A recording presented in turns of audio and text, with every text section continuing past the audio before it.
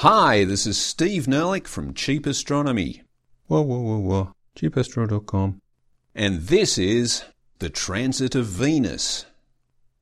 The 2012 Transit of Venus will proceed for nearly 7 hours over the 5th and 6th of June, depending on where you happen to be in relation to the international dateline. And if that 7 hours happens to coincide with your particular experience of dusk to dawn, when the sun is not visible in the sky, well, you probably want to skip on to the next podcast. This will be the case for most of South America and the west coast of Africa. Sorry, folks. Even for those who can see it, it's not likely that anyone is going to squeeze much in the way of groundbreaking science out of this event, which was closely monitored by 21st century technology the last time it happened in 2004. But this 2012 transit will be only the 7th ever scientifically recorded transit, and it will only be the 8th time that humanity has even been aware that this event takes place. So there is still room to get a little bit excited about it. So, just what is a transit of Venus? Well, the Earth orbits the Sun, and Venus orbits the Sun, but Venus is closer into the Sun, so its orbital period has to be quicker, because of Kepler's third law. It works out that the Earth orbits the Sun at a speed of 29.78 kilometers a second, a speed that is almost exactly 8/13ths of the speed that Venus orbits the Sun at 35.02 kilometers a second. So for every 13 solar orbits that Venus does, Earth does almost exactly 8 orbits. So it works out that since we are living on Earth, transits of Venus generally happen in pairs separated by 8 years.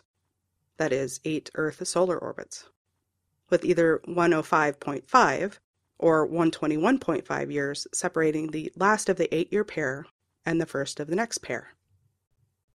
Part of the reason that 8-year pairs of transits of Venus only happen every 100 years or so is that Venus and Earth don't orbit in exactly the same plane, even though they almost do. So firstly, since they almost do orbit in exactly the same plane, in the unlikely event that a transit of Venus does come off, there's a pretty good chance it will happen again 8 years later. But after that, things get a bit out of alignment, and it works out that there won't be another transit for at least another 105.5 years. We have to say at least 105.5 years, because there is a slight misalignment built into the whole system, because the Venus-Earth orbital period differentiation is not an exact ratio of 8 and 13.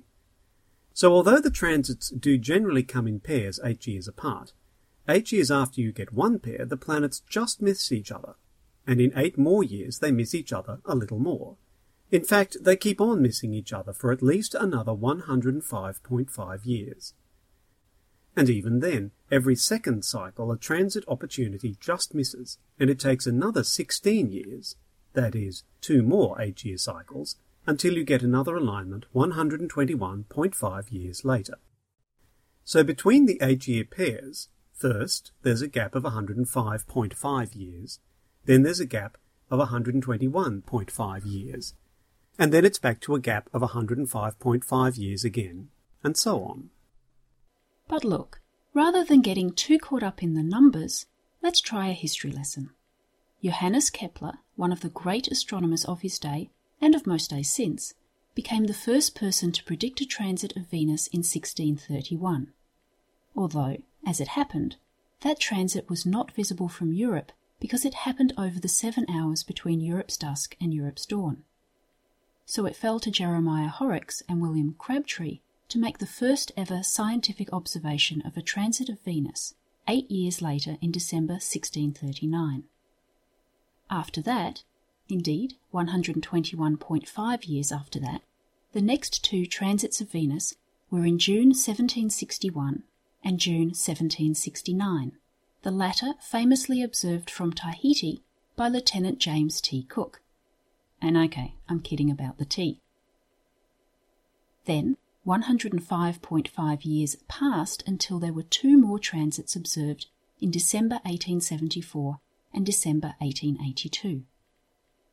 And then another 121.5 years passed until the June 2004 transit, which is now to be followed 8 years later by the June 2012 transit. Hence, this year's transit is only the 7th transit of Venus since Kepler first figured out that transits of Venus even happen. Now, even though I hope we've given some explanation of the 8-year pairing and the intervening breaks of 105.5 years and 121.5 years, you might now be wondering about those 0.5s. Of course, when we say 0.5, we mean 0.5 of a year, which is 6 months, or half an Earth solar orbit. The 6-month thing is yet another consequence of the fact that Earth's and Venus's orbits are almost, but not quite exactly, lying in the same orbital plane. So if you imagine 2 rings that are almost but not quite exactly in parallel with each other, there will only be 2 points at which those 2 rings intersect. And those 2 intersection points will be directly opposite to each other. So if you imagine one of those rings as the Earth's orbit, those 2 intersection points will be 6 months apart.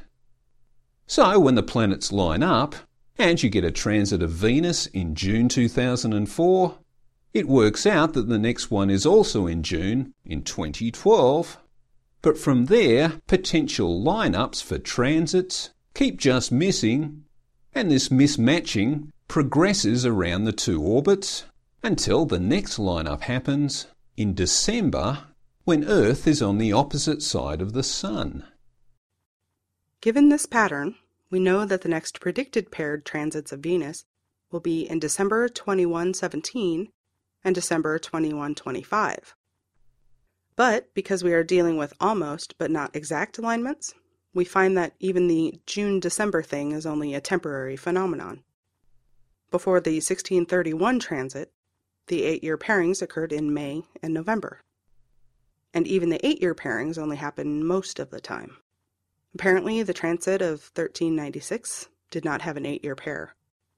And there will be another of these rare solar transit events in 3089. And if all these numbers are becoming tedious, let's go back to the history again.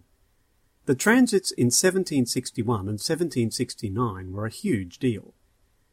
Edmund Halley, even though he died in 1742, had suggested that if the 1761 or 1769 transits of Venus could be observed from different points on the globe, ideally from widely separated locations in the northern and southern hemispheres, then you would be able to calculate the astronomical unit, the distance from the Earth's orbit to the Sun.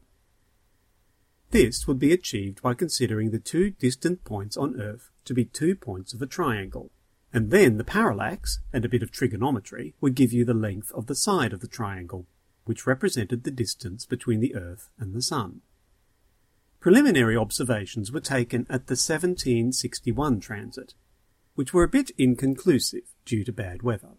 So King George III of England approved a project to finally nail the astronomical unit through observations of the 1769 transit, a project which included sending Lieutenant James Cook across the globe in the good ship Endeavour. James Cook was a passable astronomer who had made observations of the 1761 transit from Canada. He was also a kick-ass navigator, and as far as captaining a vessel goes, James Cook made James T. Kirk look like a fictional character. Cook was assigned to sail to the South Pacific island of Tahiti to do the 1769 transit of Venus observation. And if he just happened to stumble upon Australia afterwards, well, no one would be complaining. And that is pretty much how it worked out. Of course, Australia had actually been discovered by its indigenous people about 40,000 years earlier, but that is another story. Anyhow, to finish up, since we are talking about transits, you might want to know that a solar eclipse and a transit of Venus can happen at the same time, even though it's a pretty rare event. The last time this happened was the year 15,607 BC, and the next time a simultaneous solar eclipse plus a Venus transit will occur is on the 5th of April, 15,232 AD, so it's roughly once every 30,000 years. It is also possible, although exceedingly rare, for Mercury and Venus to transit the Sun at the same time. The last time this happened was in 373,173 BC, and the next time it will happen will be on the 26th of July, 69,163 AD. So it's roughly a once every 440,000 year event. And finally, to really finish up, guess what the humble publisher of this humble podcast will be doing on the day of this historic and transitory event on the 5th or 6th of June 2012. Although Australia will be a pretty good vantage point from which to view the 2012 transit, it's been a while since the last Cheap Astronomy field trip, so I'm thinking we might go somewhere a bit special. Hawaii! I know, I'm a little excited too. Thanks for listening. This is Steve Nerlich from Cheap Astronomy, www.cheapastro.com. Cheap Astronomy offers an educational website for all those times when the planets really are in alignment. No ads, no profit, just good science. Bye! The last time this happened was something a long, long time ago, like the last time I did one of these in one take.